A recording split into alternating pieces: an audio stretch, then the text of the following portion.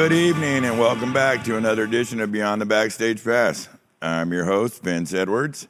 You may know me from Sound Image Productions and a couple of closed Facebook groups for roadies called Death by Loadout and the Backstage Pass. You should come over and check us out over there. It's kind of fun. We get up to some shit.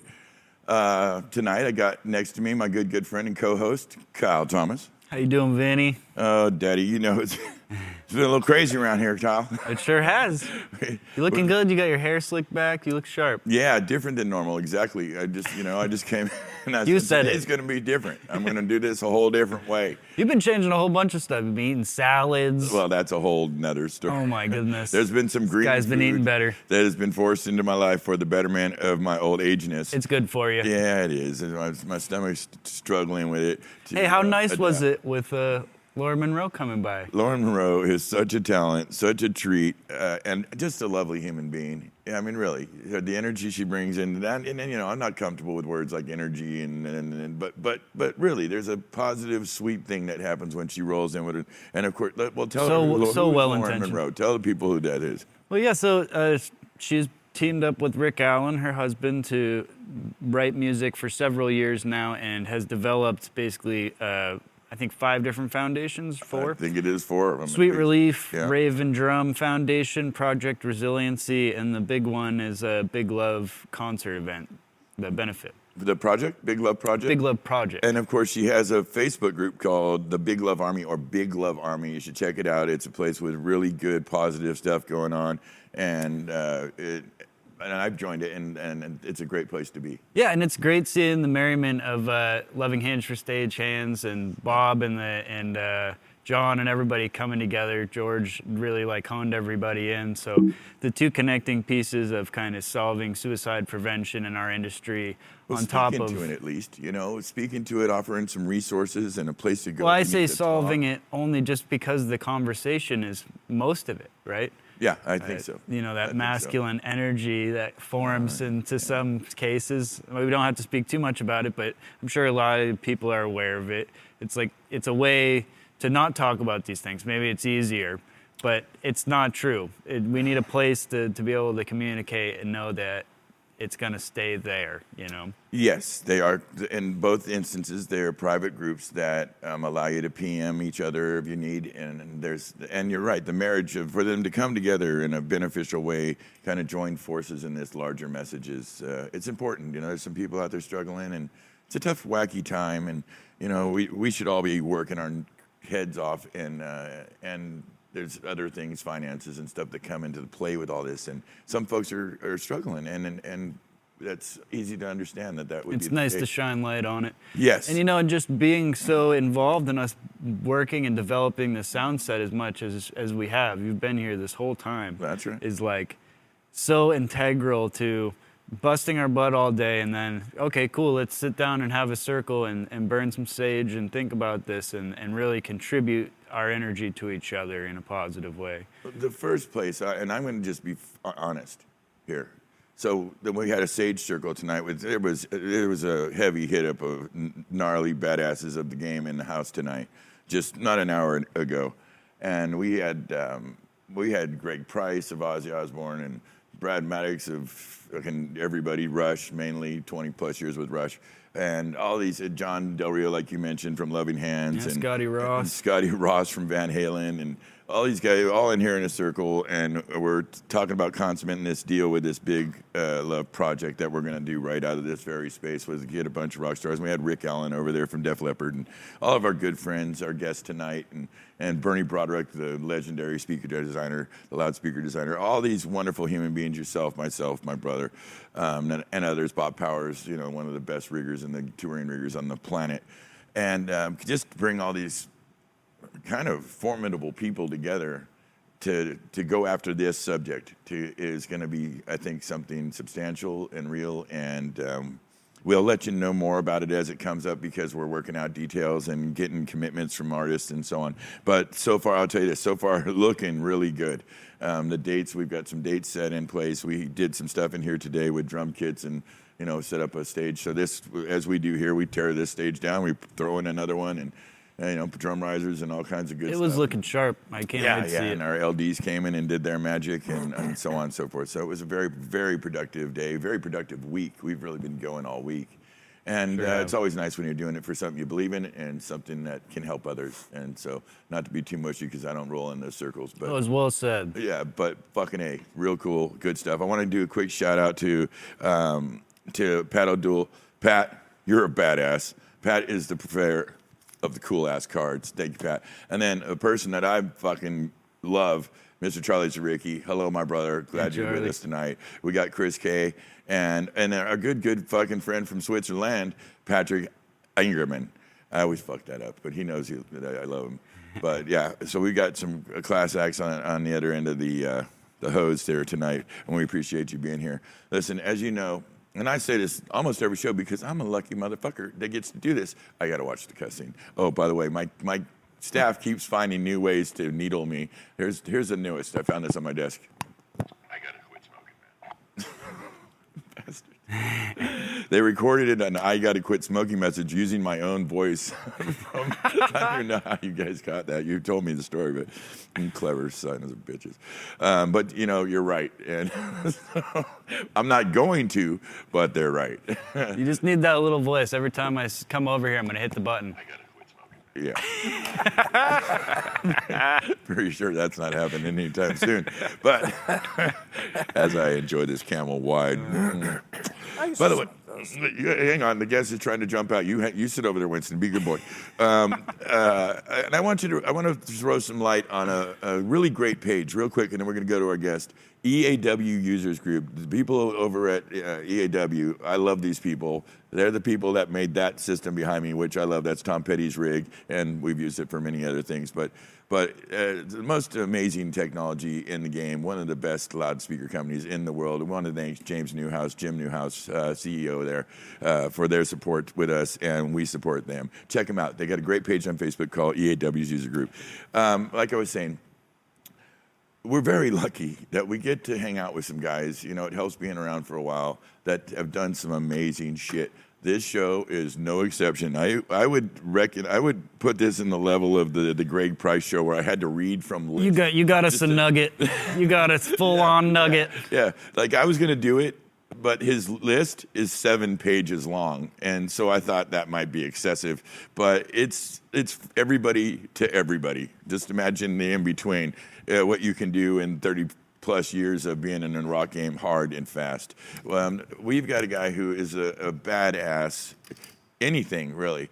If you need the best A1, you need a great A2, you want the ultimate systems tech. The guy never stops. He's worked with some of the greatest rock bands, everybody from Snoop Dogg to Styx, it doesn't matter. And we love him. He's here weekly with us, training and doing S6L stuff. And we were lucky enough to get him in here tonight. He is the one and only Winston Damme. Hello, my good friend. How are you? You got to start calling him that. Kyle? Okay, so we have a thing in the shop. What he's talking about is I've been calling him Winston Damme for like ever. Years. That's the way his name's spelled, and I'm not that bright. But it turns out it's Dama. So you have my official apology for consecutive many years of me calling you the wrong thing. I'm used to it. Yeah. How have you been doing, big brother? Good. Yeah. It's been an interesting life this last few months. Well, let's talk about it. I'm talking about handling the corona. You just keeping to yourself, and because I know you've had some interesting breaks recently. Yeah. And we'll get into that. How you handling the corona? What's that about? Well, got any secrets? Well, yeah. Actually, I've got it a little better than some people. In that, I live like on the side of a mountain in the Sierra National Forest, so to isolate is pretty easy, actually, up there. It's not like, being stuck in town. Yeah. And I can get out, and so I don't have to worry about masking up or anything because there's nobody around up there, really. Sure. So that's good, of course, coming down into civilization, Kind of change the rules. Yeah, got to start thinking about the distancing and the masks and all that kind of stuff. So. How's your lovely wife, Janet? She's doing fine. She's probably watching the show, actually. Oh, I'm sure she is. Hi, Jan. Yeah. You got to bring her down with you, and we always enjoy visiting with her. I know you. Recently, we had a very similar situation, except for yours was, in my mind, even sketchier and lamer. We both got evacuated from our homes in the hills, as it were. We lived in opposite sides of California, but not that different. And I know I could see mine from our house, and it was about 3.5 days they asked us to leave. You had the creek fire, which was a massive conflagration. How did that affect you?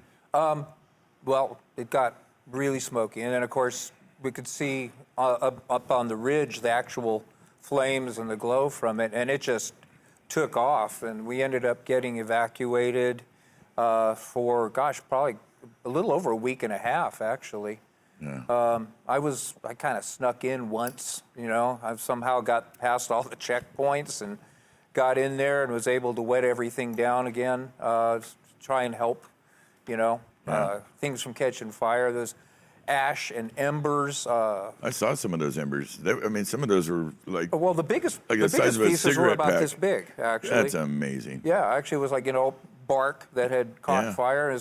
Landed, it was all charred, and then lots of pieces about yay big, like that. Amazing. Parts of branches, falling out of the sky, and all kinds of ash. It's amazing that didn't go worse for you, that you're back in your home now. The Red Cross, I know, was there for you. When this is happening to you, we were speaking to it on the show because we were worried for you, Yeah. And it's just such a weird thing, and it's such a strange part of being a Californian, mudslides, fires, and earthquakes, baby. It's what we do. Right. Good place to have a metal roof. Yes, no doubt. Yes. That's a good point when you can have it and afford it. And it's a unique way to go. But I'm glad that all worked out for you. Yeah, Red Cross was great. It's funny that, how it started out, because we had to evacuate over to Oakhurst to the Red Cross Center there. And then Oakhurst got put on evacuation alert.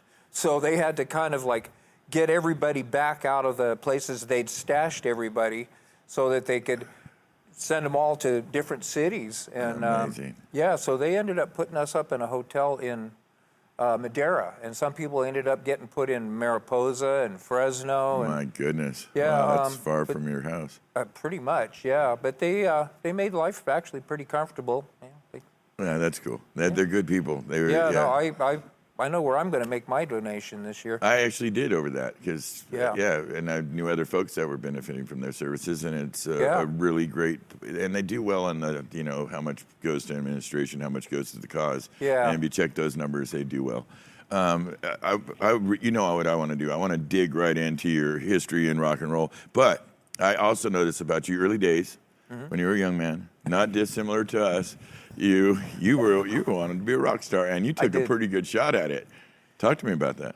Well, early on, way early on, I grew up here in the Bay Area initially, so I was exposed to the San Francisco music scene, that whole thing back in the 60s and whatnot. And that was really inspiring to me anyway. Sure. So I really wanted to do that. I wanted to play music, and, actually, I wanted to be the best guitar player in the world.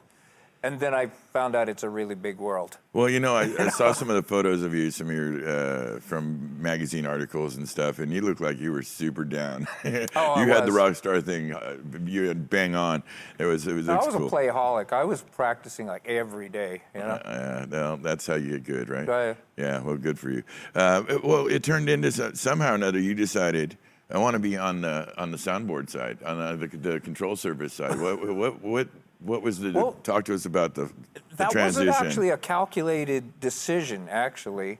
It was really more of PAs back in that day pretty much sucked. Okay? They were rough. Yeah, they were, especially, out in Central Valley, which is where I was at that point in time. Sure. And so I was seeing all these local bands and even some of, national acts getting slaughtered by these, crappy local systems. And so it came out of a desire to represent my band, which was Aurora at that point, and to, make them sound better, on par with what you would see, like if you go to, say, at that time, say, Winterland or, Sure. Places like that. And so back then you couldn't really buy a lot of stuff. It wasn't like it is now where you can buy a speaker system, an amp, and a mixing console. You had to make your own gear back in those days. Yeah. You know, you'd pick a speaker and then you'd design a cabinet around it. And so every sound company had its own version of a speaker cabinet. But anyway, so that's how it came about. I started building stuff for my band to basically play through. And then it kind of grew to the point where I couldn't park my car in my garage anymore because it was too much PA equipment. Yeah. And then I had to kind of justify all the money I had spent on all that stuff. And I was kind of getting offers more for the PA than I was for the band. And so I kind of just slipped into it. And when I got to start mixing, I really found that the art of mixing, I really had a real passion for it. There was a real involvement that I experienced. Just like playing guitar has an emotional connection. Right. You know, and when everything's in the pocket, oh man, you know, in what the a mix, sweet feeling. It's that same power, that same magic. Well, and I mentioned that before about your training. You're one of the guys that, especially at our age, where you just keep on keeping on. Yeah. You're as up to date as anybody I know, and I think it's because of that love, trying to capture those moments. And let's dig into it. Now I'm going to drag you around in your career because the career is healthy. This is a big, fat, wonderful career. So it's not going to be logical. So I'm going to have some fun with this. All right, tell us about the time you were on tour with Warren G. and he almost got you killed. Oh, yeah. Okay, so that was That's a fun question for me. That was the Temple of Boom tour, okay? Yes, it was. There was probably 10 acts, you know, those kinds of tours. Everybody has like 3 hits, you know. And, that's right. You know, and then they move on. So, and I don't even remember who all was on there. I think it was Ina J. and Bone Thugs and Harmony and God, I can't remember all of the acts. But anyway, we were in that particular day in Monterey at some arena, theater thing, whatever it was. Mm-hmm. And we were going through, you know, sound checks and everything. And we were getting calls periodically through the day from Warren G's people saying they were running late, but they're going to be there, you know. And so we just kept moving forward with it and got into the show. And you know, I was out in front of house mixing most of the acts. Actually, I think there was only one other engineer there. And we went through all the acts, and then, you know, basically I got a call through the ClearCom to just keep playing music, you know. It's like, okay, do this. And then, and so it just, seemed like it was taking a long time because it's not like we had to reset a band. Right. You know, they're basically track acts. Track acts, no doubt. Yeah, so... And so it kept going. Then I noticed, everybody on stage kind of disappearing. And then, you know, finally, one guy, the production manager, somebody comes out to the MC mic and goes, ladies and gentlemen, basically, you know, we are sorry to say, but Warren G won't be able to make the show tonight. And turned around and literally ran out the back door. And I was just like, what the hell? And it's like the next thing, the crowd just went ballistic. Yeah. They went nuts, kind of, you know, just the side of a riot. And they started storming the front of house riser because the only representative for the show at that point is me. Was you. Yeah, everybody else on stage bailed.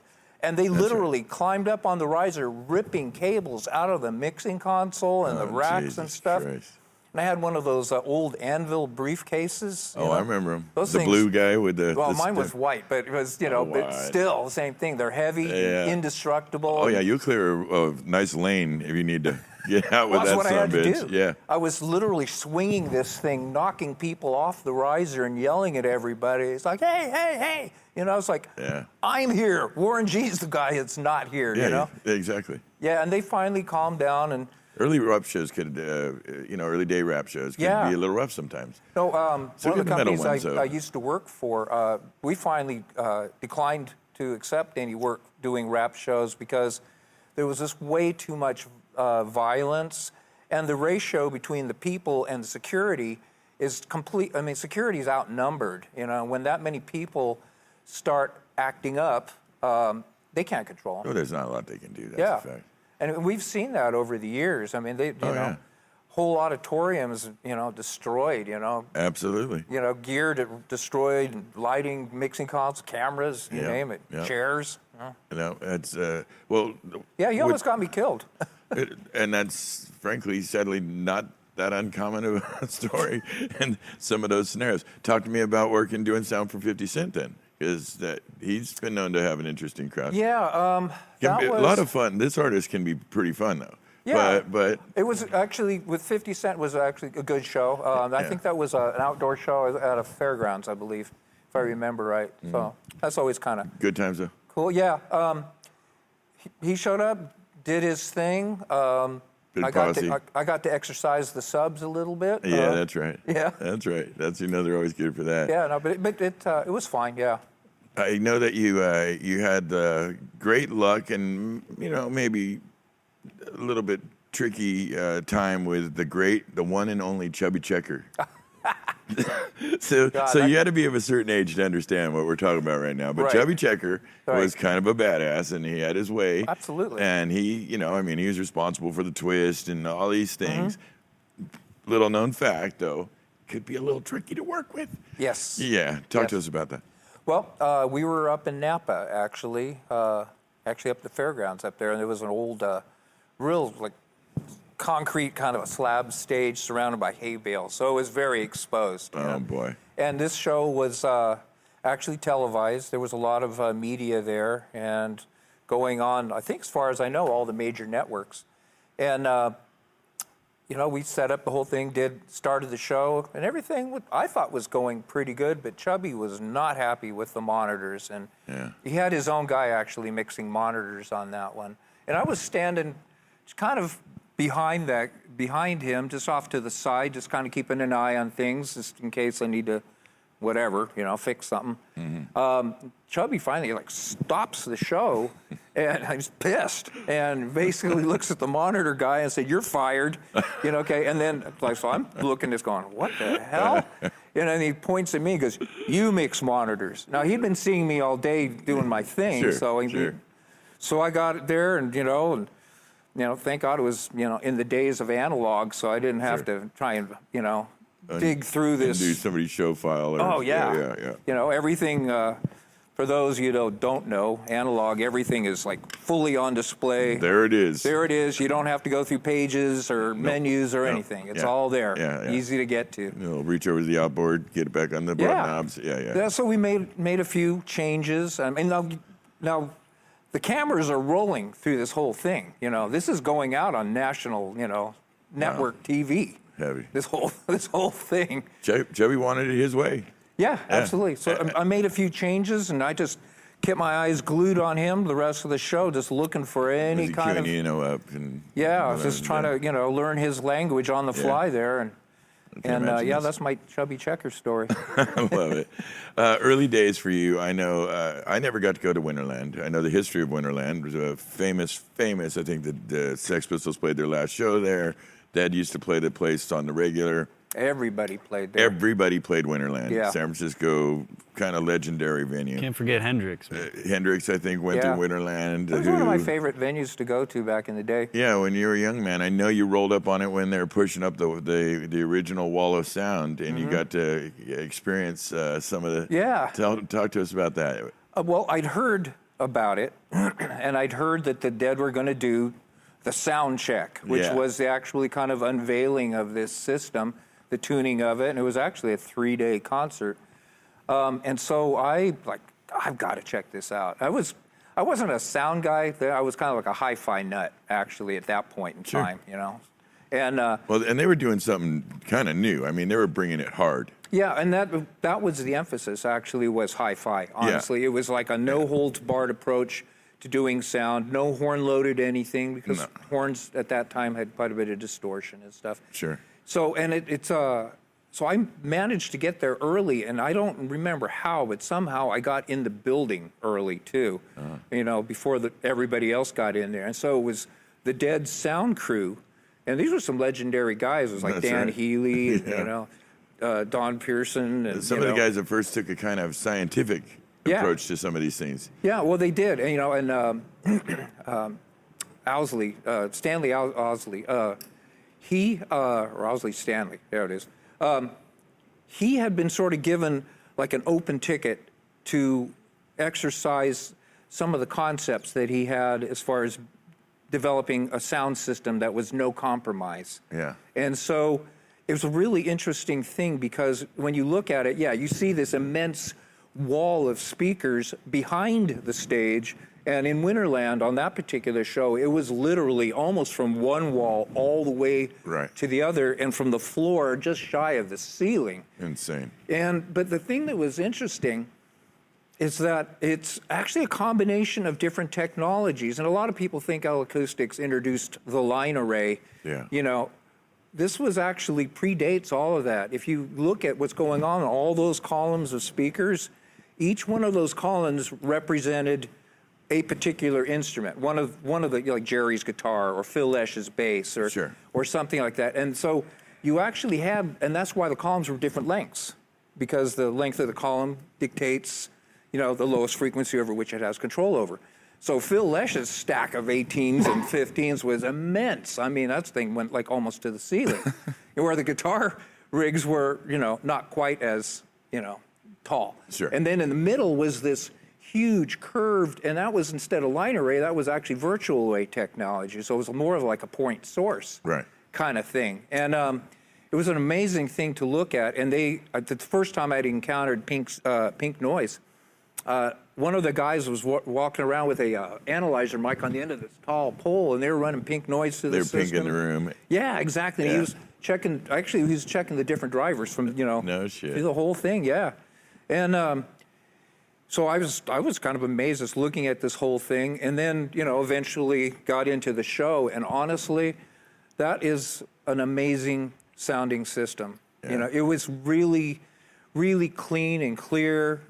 Everything was just, you know, it was a great hi-fi system. It just wasn't practical to move. Oh no, yeah. It was just so many tons, and it was so laborious to set up and transport and truck and everything. Real estate needs it, storage needs it. It's just from a business point of view, I got what they were going for, and it's legendary. Yeah, absolutely. And it kind of pushed forward, you know, the idea of the science behind the technology and the way that you deploy a system. Yeah. But somebody had to start, and the Dead came out, and that's a kind of fascinating thing. Yeah, it was cool. Hey, I know you learned an interesting lesson the hard way about how you internationally travel with gaff tape. You terrorist fuck. This is about a little over a year ago. Yeah, talk to us about it. I'm front of house for the Pointer Sisters, and we were on tour with New Zealand and Australia, and it was with the Jacksons and Kool and the Gang and Sister Sledge and the Village People, Sounds of the Supremes. So with, you know, 6 bands, there's a lot of equipment, but a lot of just luggage. Sure. You know, with the Pointers, we travel on average about with 22 pieces of luggage. You know, that makes sense. With everybody, and so in order to differentiate our gear and luggage from, say, the Jacksons and everybody else's, I was putting, you know, big old stripes of pink. You know what I mean? I'm talking bright pink. Yeah, sure. Gaff Fluorescent tape pink, on all the bags and cases. This is ours. Yeah, absolutely. So that we could, you know, deal with it, because we had to go from airport to airport and, you know, hotel to, you know, all that kind of stuff. Sure. And so basically, when we went from New Zealand over to Australia, going through the equivalent of TSA there, the scanners picked up the roll of pink gaff in my backpack, which I carry on the planes. And I got pulled aside, and this guy, this agent is holding this roll of tape, and I'm totally ignorant to what's going on here. I did not know that policy there. Yeah. So I'm pretty sure that's the policy across airports for the. Okay, go ahead. Tell the story. Well, he's looking at this roll of tape. To me, it's like he's looking at it like he's never seen a roll of tape before, and he's pulling it out, you know, unraveling it. And he's trying to see how strong it is. Well, that's what I found out. Yeah, I was like, he's pulling on. It's like, so I said, basically, I said, hey, you just tear it from the side. I said, let me show you. And he, you know, it's like you do not reach gun. across the thing there. I was like, holy crap, man! I thought I was going to get thrown on the ground at that point. Yeah, and serious. So again, I'm still oblivious as to what is the problem is here. And I said, dude, if you want the roll of tape, you can have it. It's really not that big a deal to me. I'll get another one. You're nicer than I am. So he kind of looks at me, and that's when he kind of figures I'm pretty much ignorant about, you know, what's going on there. Did he give you the reason that's not necessarily a good idea to roll up with tape in your baggage? Yeah, onto apparently a it's a terrorist weapon. It's to detain. You can wrap people up with it. Yeah, you can restrain people with it. You know, the flight attendants and stuff. I had no idea. Yeah, you know? I know you're an innocent, but it's just funny to me. Well, but I'm kind of getting nervous because everybody else has already gone through, and they're all waiting for the flight, and I'm detained back at the checkpoint. Yeah. You know, dealing with this terrorist weapon in my backpack. I said you learned the lesson the hard way. I mean.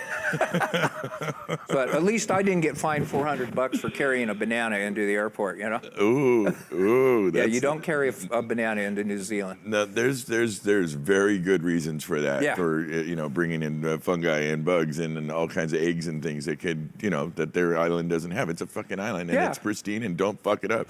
Yeah. New Zealand's my favorite country, I think. That was beautiful. Oh, amazing, good people, beautiful, and it's got all the different terrains and I like New Zealand. Great politics, great. It's just a good place.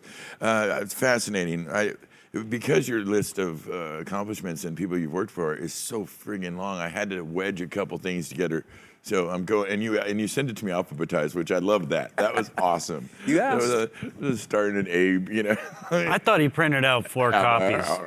I thought he honestly printed out 4 copies, and I kept on trying to peel it off in the meeting, and I was like, wait, this is a different page. Oh, this is a different page. Holy shit. It was beyond the who's who of what's what. It was just everybody. That was impressive.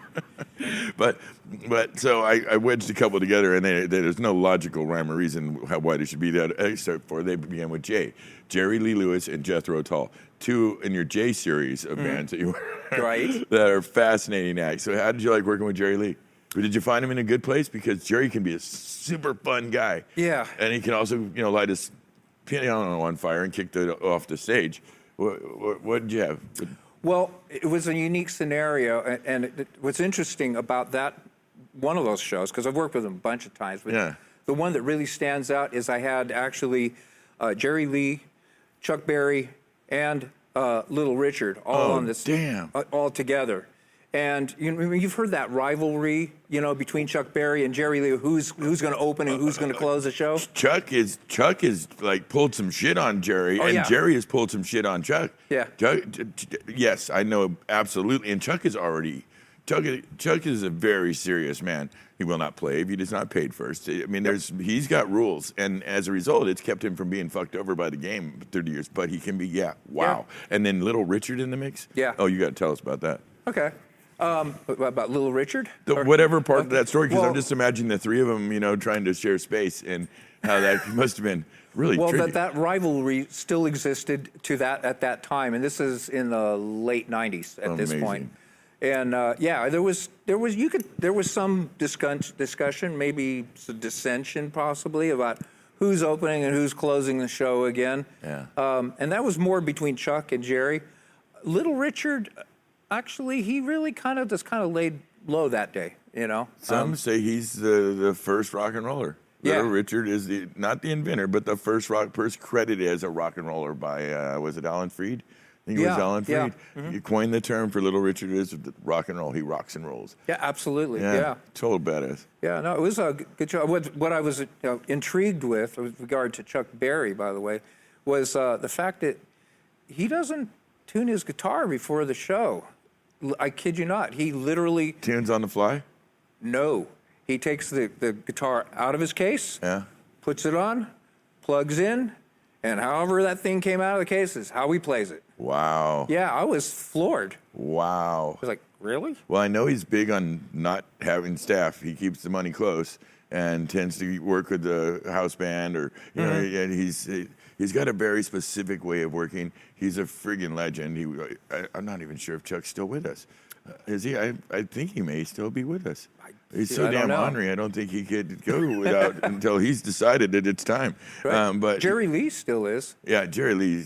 I mean, he's doing another show here coming up. Actually, not surprising in the least. Yeah, I just saw that today. Monster on the piano. Yeah. I mean, they're all 3 of them are. We wouldn't have rock and roll as we know it without them doing what they did. Right. And so when I've had the rare opportunities to work with these guys, you kind of just sit back and like, wow, man, how did I get this job? Right. This is pretty cool. Now, regardless of how the politics of the show or what's going on with that, you always got to feel a little grateful to see the incarnation and them still doing it. That's also a little inspiring. Yeah. Now, Little Richard, I've had the opportunity to work both sides of the console, as monitor, engineer, and front of house. Mm-hmm. And I got to tell you the monitor engineer story. So I don't know if you're aware of it, but Little Richard has 2 bass players, 2 guitar players, 2 drummers, horn section, backup singers, and He brings it. Yeah, he does. It's a tough monitor job. It is, but the thing that's tough about it is that they don't really work as a team very well, and so each one of them comes to you individually, and literally, I was told, forget those other guys. It's all about me. Wow. Okay. Yeah, and so it's like I got one bass player telling me this, I got the other bass player telling me this, and I got, I think, one guitar player telling us. So it's just like, okay, the old put your finger around the knob, but don't actually touch it. Yeah, and, make the ghost changes. I got the ghost knobs on the board anyways. I mean, if there's space for, it sounds like with a band that big, you might not have had that luxury, but no, you had to do the fake fade, okay. Yeah. Well, go to an unused aux or something like that. I'll tell you after a band that would do that, a very large band, a famous band that we both worked for and know, and would the horn section would roll over. Yeah. Shine. The organ guy's going to try to blast us off stage. Fuck him. And I'd be like, is there any money in this for me? Right. This isn't a free thing. BB King. Good memories with BB. BB was a sweet man. Yeah, God, I did a bunch of shows with BB over the years. Honestly, and I got to interact with him directly. Sure. He was always a really nice guy. Such a pro. Yeah, it's such a pro. Him and Lucille, they come up on stage and do their thing. Yeah, actually, the last couple of shows, he was not in really great shape. He was in a stool or in a wheelchair. Oh, wow. And he would actually roll the wheelchair like through the tour bus to the steps. And of course, the wheelchair won't navigate the steps coming down, out of the bus. Wow, that's so right. we all had to get around in front of BB and guys behind him and literally lower him in his chair down onto the ground, and then wheel him to the stage. And he would make his way up the stairs and make his way, on his own feet, not the wheelchair. Under his own steam. Yeah, under his own steam, yeah. Sure.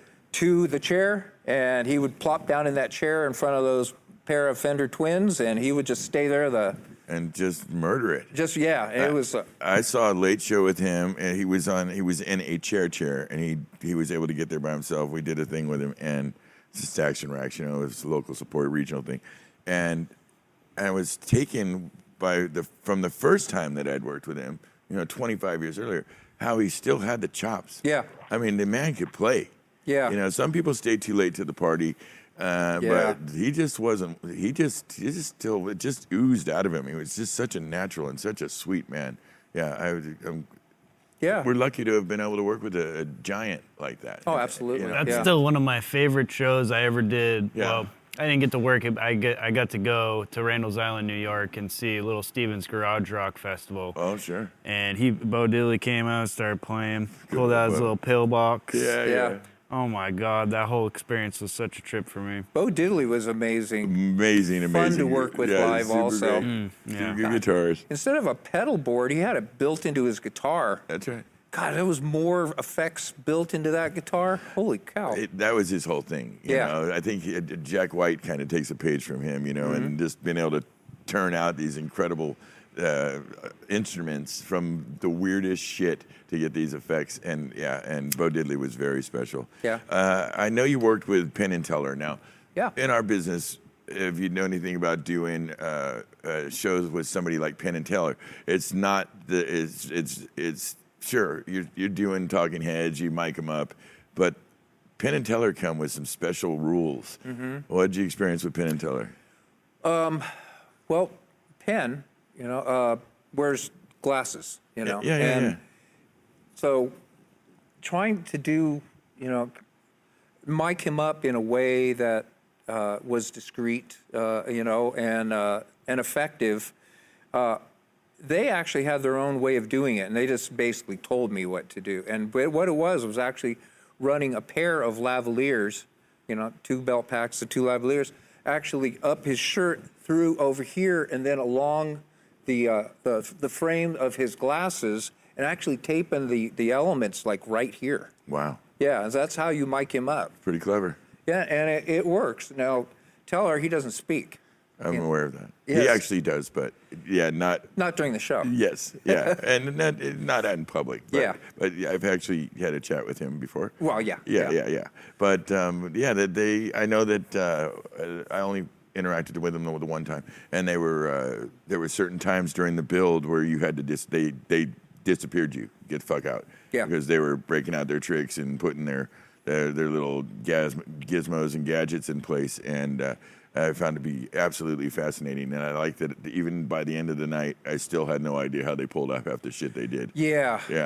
Because they're fascinating guys. Right. They're and extraordinarily whip smart, intelligent. Yes, they are. Yeah, it's a departure from the normal comedians, or which there's an element of their show is comedy. It is, but it's also magic, and it's also think. There's a lot of think stuff going on there, Flo and Eddie were like that, too. Yeah, that's true. Yeah, that's right. Yeah, it's a vast experience. Faith Hill, mixing with Buford Jones, the one and only Pink Floyd's Buford Jones. Yes. What was that like? Buford's an amazing and interesting individual. Yeah. He and I hung out a couple of times, and he had some interesting ideas, though, about how to do the shows. Yeah, with and this Faith was Hill. at the time with Faith, anyway. Yeah, right. Was when he was actually, he wasn't actually mixing in the building or in the venue at all, which was, and I didn't know this coming into it. I'm coming in, we're providing a system, and doing all that, and so I'm basically being told to take the snake and find a way out of the building out to the back alley. And you're like, what? Going, Why am I doing that? What the hell? So because I've got a pair of graphic equalizers sitting at front of house like they're supposed to be as per their request. And so what he had was in the semi where they hauled all the band gear and risers and set pieces and all that stuff. He had up on the dance floor the equivalent of a recording studio set up in there.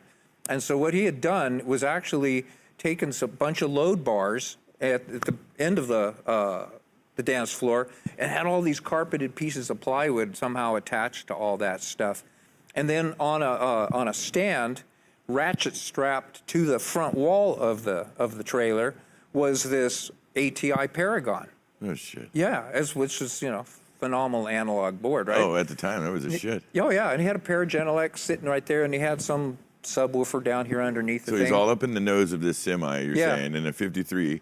Wow. Yeah. I'm trying to imagine. And he had a that. little TV sitting there, just a little portable TV on the meter bridge there. Yeah. And then he had 2 racks, just loaded with, all kinds of great, Of course. It's Buford Jones, for Christ's sake. Yeah, oh yeah. So, all the best stuff. Ratchet strapped again, one to each wall. Just imagine. And I'm looking at this setup, and I'm like, what are you going to do here? So he explained to me, and I was like, wow, really? You're going to mix from out here? That's right. So basically what we did is he had a kind of an EQ curve that he had in his little control room world there. Sure. And so what I had to do was basically shoot the mains in the theater where we are, and try and make those mains, replicate the response of his little control room to the curve thing. that he imagined that was the best. Yeah. It was not uncommon. I've interviewed. I never got to work with Buford. He was before my time. But I've interviewed other folks and have friends that have, and it was not uncommon for him to split up the duties. Yeah. He was big on that. He'd have a thing where you work the right side, I work the left side of the board. You can't come into my side, but I can come into yours. Well, with the Pink Floyd thing, he actually split it up 3 ways. That's right. They had one console, the one on the left, actually, and this is back, I think, at Division Bell, possibly, and when they did that big concert on those floating barges out in the harbor at Venice. Yeah. That was an amazing story. Oh, shit, that is when he was telling me about that. Yeah, totally crazy. He played me, by the way, some board tapes, just, off his left and right main mix bus. Yeah. Some Eric Clapton, some Pink Floyd, and, God, somebody else. I can't remember. His board tapes I can only imagine. were amazing. They sounded easily as good as an album, if maybe not even better. Probably more exciting. Yeah, More, absolutely. Yeah. But anyway, so with the Pink Floyd thing, he had one, like it was a 50-some channel console analog over here, and that was all the percussion, because that's how many channels of that stuff they had. Yeah. Then he was on another board, and I think they might have been using AMEC recalls, at least for this one. And that's where he had the whole band and the vocals. And then there was another one off to the side over here, manned by another guy, separate engineer, and that's where all the effects. Can you imagine the friggin' real estate involved? You'd never be allowed that, too. No way. Those big analog boards like that. You know? Excuse me. That's like, 20. Well, we'd be occupying a footprint like what we've got here. You know? Well, yeah, right. I mean, that's 20 seats you can't sell, at least extra. Right. And that's what promoters today really dig digital for that and other reasons. Yeah. Charlie Daniels, we just lost him. Yeah. That's the thing at our age. We are the people we've worked with, some family members, our friends, this hideous situation we're going through for people kind of pulling the pin. But Charlie Daniels, what a sweet, the guy was so pure. Yeah. He would come out and just put on a show. What was your experience with Charlie? Good. I worked with him a number of times from the mid-'90s up until just a year ago, actually. And, it was always good. His band was good. Yeah. He was always solid, nice guy. Don't heckle him, Not going to work out well. No, there was one show we were doing, and somebody in the audience yelled something that rubbed him the wrong way, and he just stopped the show right there, and it's like, he basically told whoever that was in the audience, it's like, if I wasn't up here right now, I'd come down off this stage and whip your ass. And he could do it. He would. He was a substantial guy, and he had a certain. You just actually could look at Charlie and know that was part of his game. Now Right. he wasn't offered that up on his sleeve, but you could tell. Yeah. Don't fuck with Charlie, and Charlie's here to have a good time. But that switch could flip pretty quick, and he'd be out in the crowd and put a speed knot on somebody's head real fast. Yeah. And you know what, Charlie fucking Daniels deserved to have that right to be respected. Right. And as much good and as many smiles as he put on people's faces through the years, it just come on. Oh yeah. So, alcohol and fans sometimes don't always go so good together. Yeah. I came up in the punk rock days. But just before that, before I was able to make choices for myself in my house, late 70s, early middle 70s, Mom was rocking the Casey and the Sunshine Band and all that disco stuff.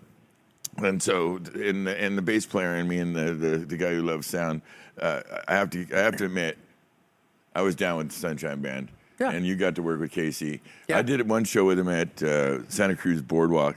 And it wasn't exactly what I remember, but still an extraordinarily talented guy. How was your experience with Casey and the Sunshine Band? It was good. Again, it was another one of those artists that I had the opportunity to work with a bunch of times over the last, say, 20 plus years. Yeah.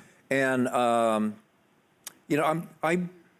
watched him go through various phases. Incarnations. Yeah, incarnations. Sure. Not of the band so much, just him. Yeah. Kind of, as he grew as a person. And I would say probably one of the most memorable shows, though, is we were down in Mexico, actually, in Los Cabos. Mm-hmm. And it was a corporate thing. We were down there for a week. And I had a really unique situation to deal with there. The other audio tech, the guy who was supposed to be doing monitors, and the backline tech, well, I should say was supposed to be doing backline, both these guys lied to get into those positions. Uh-oh. And the owner of the company didn't verify their resumes or anything. And, these guys literally didn't have a clue about pretty much anything. Okay, You're in Mexico, and here I am in Mexico. Two knuckleheads that have no clue how to do their work. Yeah, and boy. and it's like I was supplying the rig, which is an interesting story too, by the way. You can't truck your own rig into Mexico. No, you got to trade off the tractor, right? And then Well, you trade tractors. Yeah. You load the trailer, you take it to the border. That's right. And then you pay a $10,000 special insurance charge to not get your gear ripped off. It's called extortion. I know. We had to pay it, Yeah. so we had to tack on $10,000 to the bill. That's right. And then the rig goes down there. So, and then you meet it down there later. That's right. And I could tell it had been gotten into because, Of course. there was rack cases that basically had been opened, and God knows what they had done with the stuff in there, but the cabling that was in there, they didn't pack back into the rack when they put the rack lids back on it and rammed those latches shut. Bummer. So I had a bunch of cables that were all cut and everything. And then, of course, I'm dealing with, this guy who can't patch anything. The monitor guy literally had no clue. And he was claiming he was the audio engineer for Van Halen and Great White and all these different acts. And he couldn't put together a PA on a stick. Okay. If he had to. Wow. The backline guy was just as bad. And of course, down there, as soon as things start getting bad, the crew speaks less and less English, as things are getting tougher. And so I'm dealing with, that on top of that. Thank God the Casey's front of house guy, who was actually, I think, a guy from Crosby, Stills and Nash. Sure. I forget his name. Nice guy. And he was so patient. He could see what I was up against. And he goes, man, just do what you got to do, you know, and right. we'll make this work. That's the name of the game. That's really what we're getting paid for, is those weird-ass moments, especially in international travel, especially South American, Central American traveling. Oh, yeah. It can, the power situations are always funky. I don't have to tell you. Yeah. It gets sketchy. They have so many different layers of police, national police, federal police, judicial police, and the different checkpoint, you know. Yeah. And then going border to border. Yeah. Oh my God. But still fun. There's something really exciting about it. I mean, it was an adventure. Yeah. I mean, that was kind of a busy day. I mean, I bet. I'm setting up and doing all the back line. I'm going through wiring the whole stage. I'm doing the monitors, ringing the monitors out, and then I'm going up to front of house and dealing with all that. But see, that's why I love you. We had there's not much that you can't get your head around. We were having a problem with a rental we did, I don't know, last year before, too, that we allowed stupidly to go to Burning Man. Yes. And it came back with playa and everything, which is what happens with Burning Man gear. And we know better, but it was a dear friend of ours doing what seemed like an important thing. So we spent hours and hours trying to get this gear restored, and we came back to the distro. This big, powerful monster distro. I remember. It was like we were all just threw our hands up. We're like, this thing just dead. You got in it and worked on that sucker, lickety split. Yeah. And these are very intricate systems that they're not for the faint of heart. If it's not something you're thoroughly comfortable with, you should not be in a distro. Not one of my distros. Right. And you licked that thing and kicked its ass and put it right back in service and nothing flat. And that's how I've always known you and understood you as challenges Pasha, you're going to get in that mix and you're going to do it. And so when I hear the Casey story, that's just not surprising at all. That's how we know you, is you're just the guy that gets it done. Right. And hats off to you for that. Lynyrd Skynyrd, I know you did spend some time with him. How was that? Loud. Yeah. I've heard that review about Lynyrd before. Lynyrd likes it loud. Yeah. So put the gas on him. The first times I worked with them was in the 90s. Yes, sir. And of course it was big loud guitar amps, and in order to make the organ compete with the guitar amps, they had to actually gut the Leslie cabinets, because those tube amps that are in those those Leslies. One of my favorite things. I love beautiful. the Leslie speakers. Yeah, I do too. But they don't get loud enough to compete with that. No. So they actually had pulled those units out and actually put Crown DC300s in the Leslie cabinets to power the Leslie cabinets. And then they had to change the drivers out, because you would explode the drivers that come stock in those things. So they actually had 2-inch throat compression drivers in there underneath that spinning horn. Wow. Yeah, to be able to get that kind of volume, Yeah. So, and then the 15 was changed out. They just hot rodded the shit out of those cabinets. Yeah. Wow. Oh, totally. Yeah. That's pretty fascinating. Yeah, and then of course to get the grand piano, to be able to compete with all that too was I can't remember the miking scheme, because it's mic'd. It'd have to be. But then you take the foam weather stripping that has adhesive on it. Of course I do. Okay, so while the lid is open, you take the foam adhesive and you line the entire, lip of the Sure. Entire, the case, Yeah. the piano case, yeah. Before you close the lid down on it, because you have to seal this thing up to keep it from picking up everything around it. Yeah. Wow. Yeah, it was ear splitting up there. Yeah, no, the Southern rock bands bring it hard, and that is just not even a little surprising. I've only seen them live. I haven't worked with them, and I do remember them they were peeling faces, and that's just part of their show, and it's just how they roll. Right. You mentioned earlier, and of course I know this about you. I know most of this about you. The relationship with the Pointer Sisters. I mean, this is a national treasure. This band is, come on, 30-something years, maybe 40. Is it 50? Yeah. They've been just killing it, bringing the love, bringing the dance, bringing the songs. And I know you're close with Ruth. Talk to us about your relationship with the Pointer Sisters. Well, actually, it starts back a long time ago, actually 20-plus years ago, my first time encountering them. And Ted Turner had actually had commissioned, or somehow, a brand new satellite, broadcast system. Oh, I remember this. Yes. Yeah, and a brand new truck, the whole thing.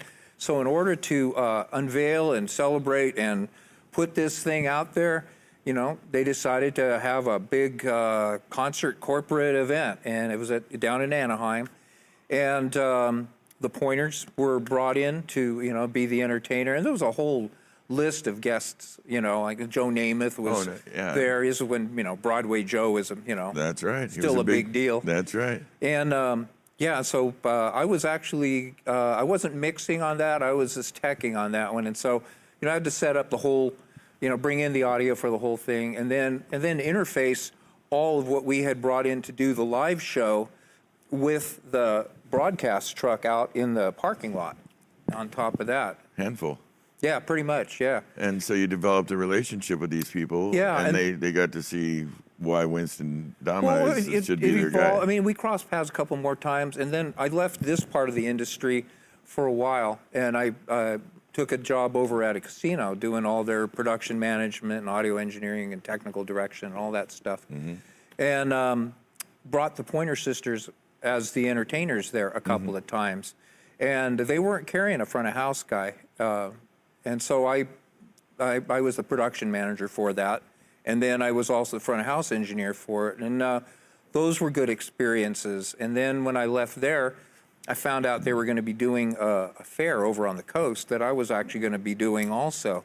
And so I called them up and, let them, hey, man, it's like, hey, we're going to be working again. It's like, really looking forward to this. And, is there anything in particular I need to know outside of what, was on the paperwork to make this show happen? Yeah. And it seemed like it was pretty cut and dry.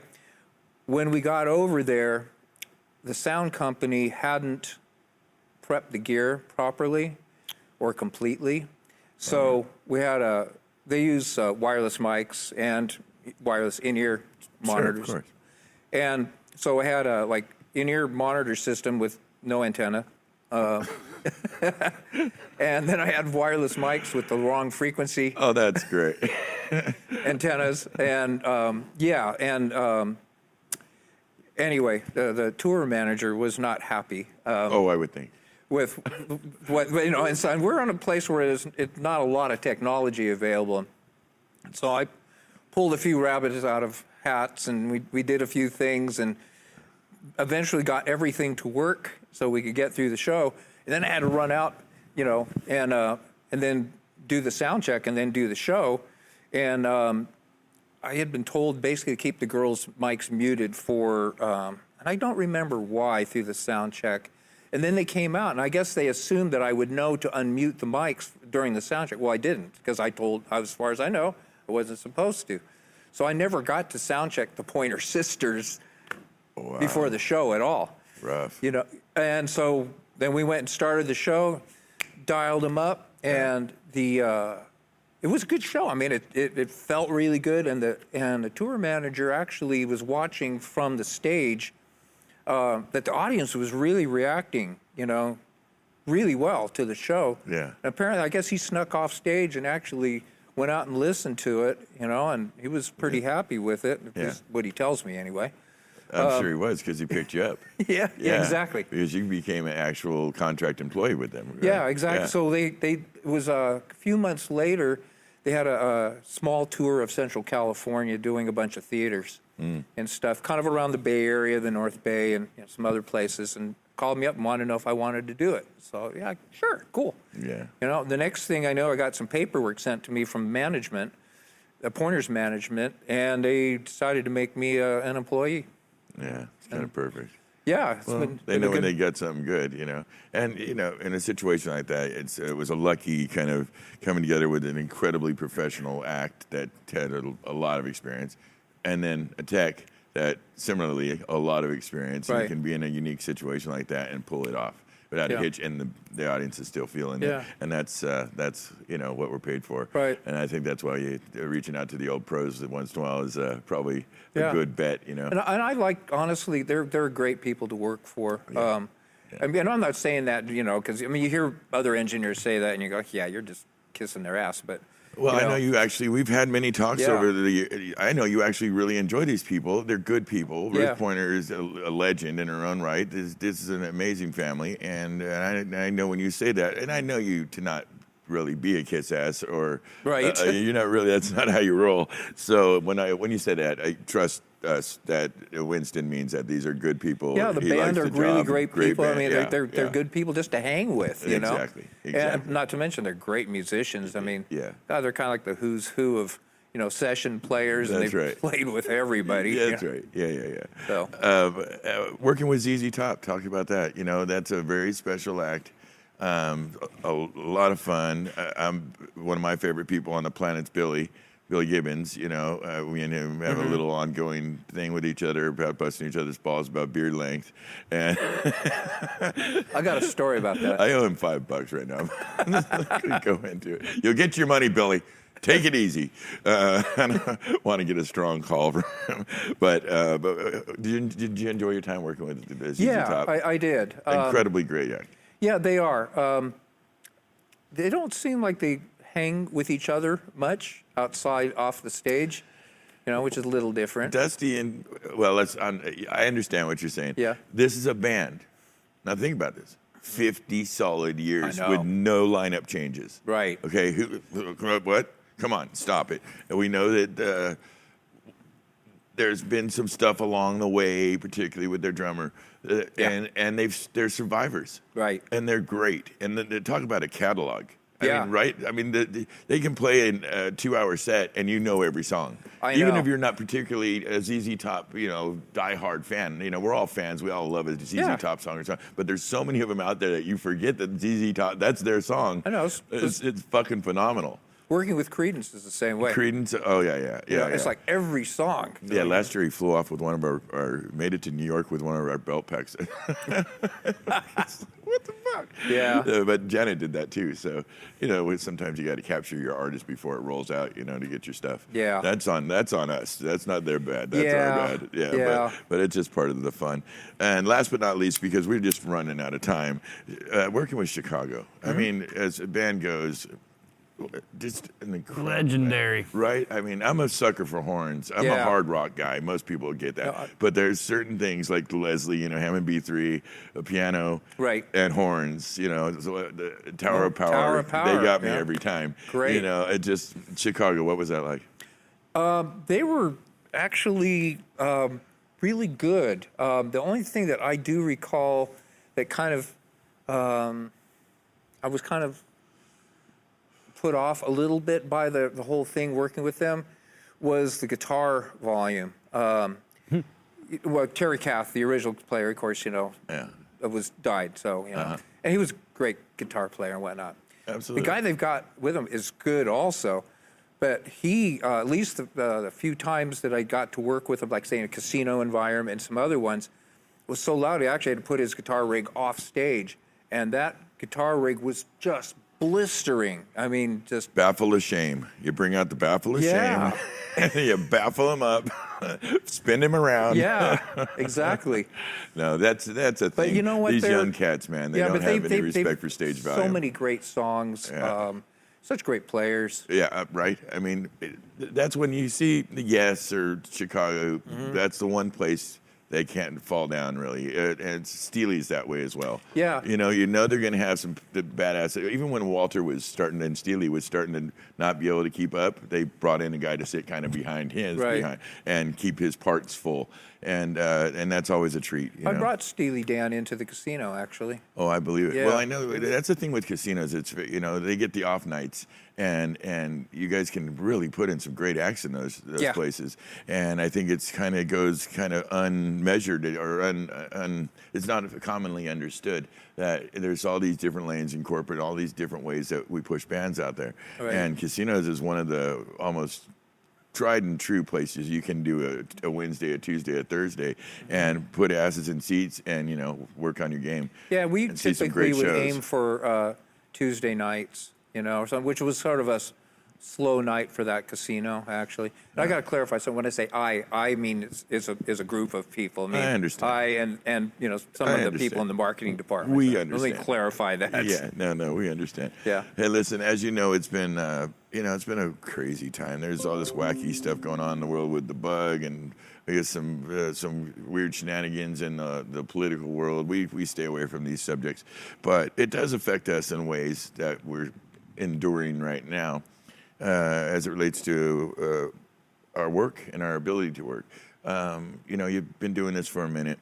Do you have any idea, any thoughts on where we're going, what the future holds for live entertainment workers? Boy, yeah, we've been looking at that, haven't we? I think, me personally, and I've talked about it with a number of people, in our industry. I think we're going to be kind of in a state of transition, for a while. I think, some of what we're working on here with the virtual concert concept is something that's going to be up and coming. The live scenario, I don't know that we're going to be able to do anything live in the way that we're used to doing things for a while. Can we put 20,000 people in an arena, crammed in there? No, not right now. It's going to be a minute, huh? Not for a while, yeah. Because we've all been watching how these big assemblies are playing out, whether it's a rally or a demonstration or, wherever people are getting together in mass. And it seems wherever that's happened, there's been a pretty good, take Sturgis, so there was a huge spike in infection rates.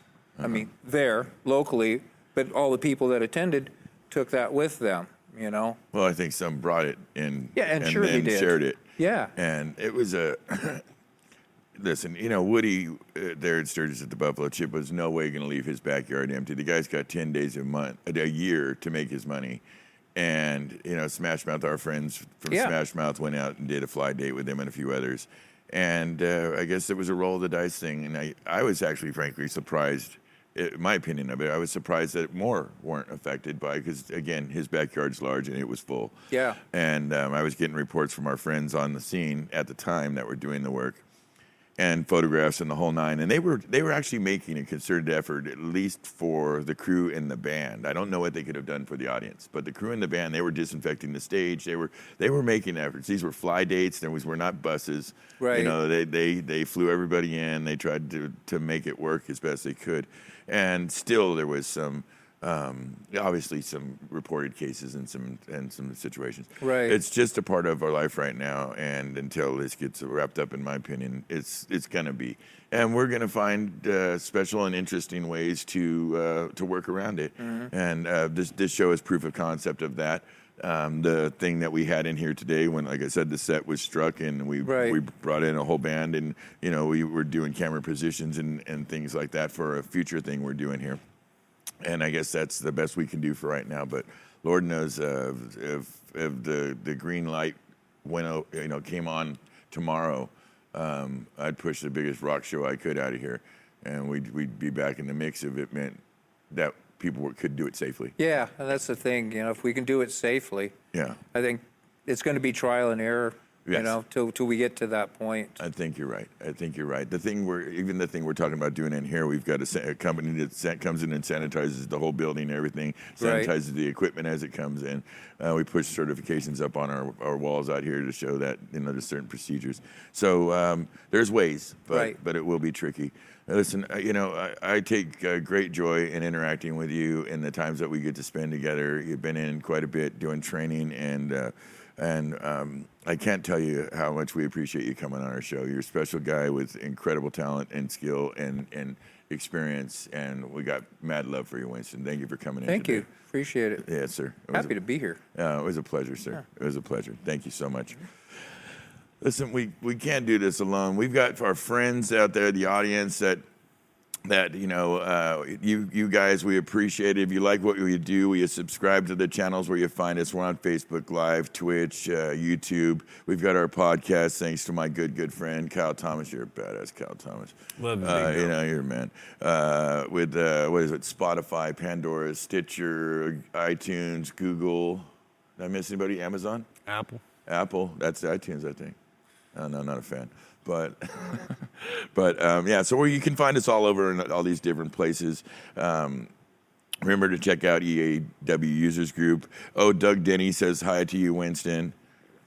Doug is a monster bass player. Yeah, he's a badass. You were telling me. Yeah, he is. He's kind of an amalgam of all these, you know, Jaco Pastorius. And it's like, there's some Jaco in there. There's probably some Billy Sheehan in there. Oh, Jesus Christ. Yeah, seriously. He's just a fun guy to be with, you know? Gabriel Eller great says, player. hey, Winston. Who else checked in with us? Gabe Eller, yeah.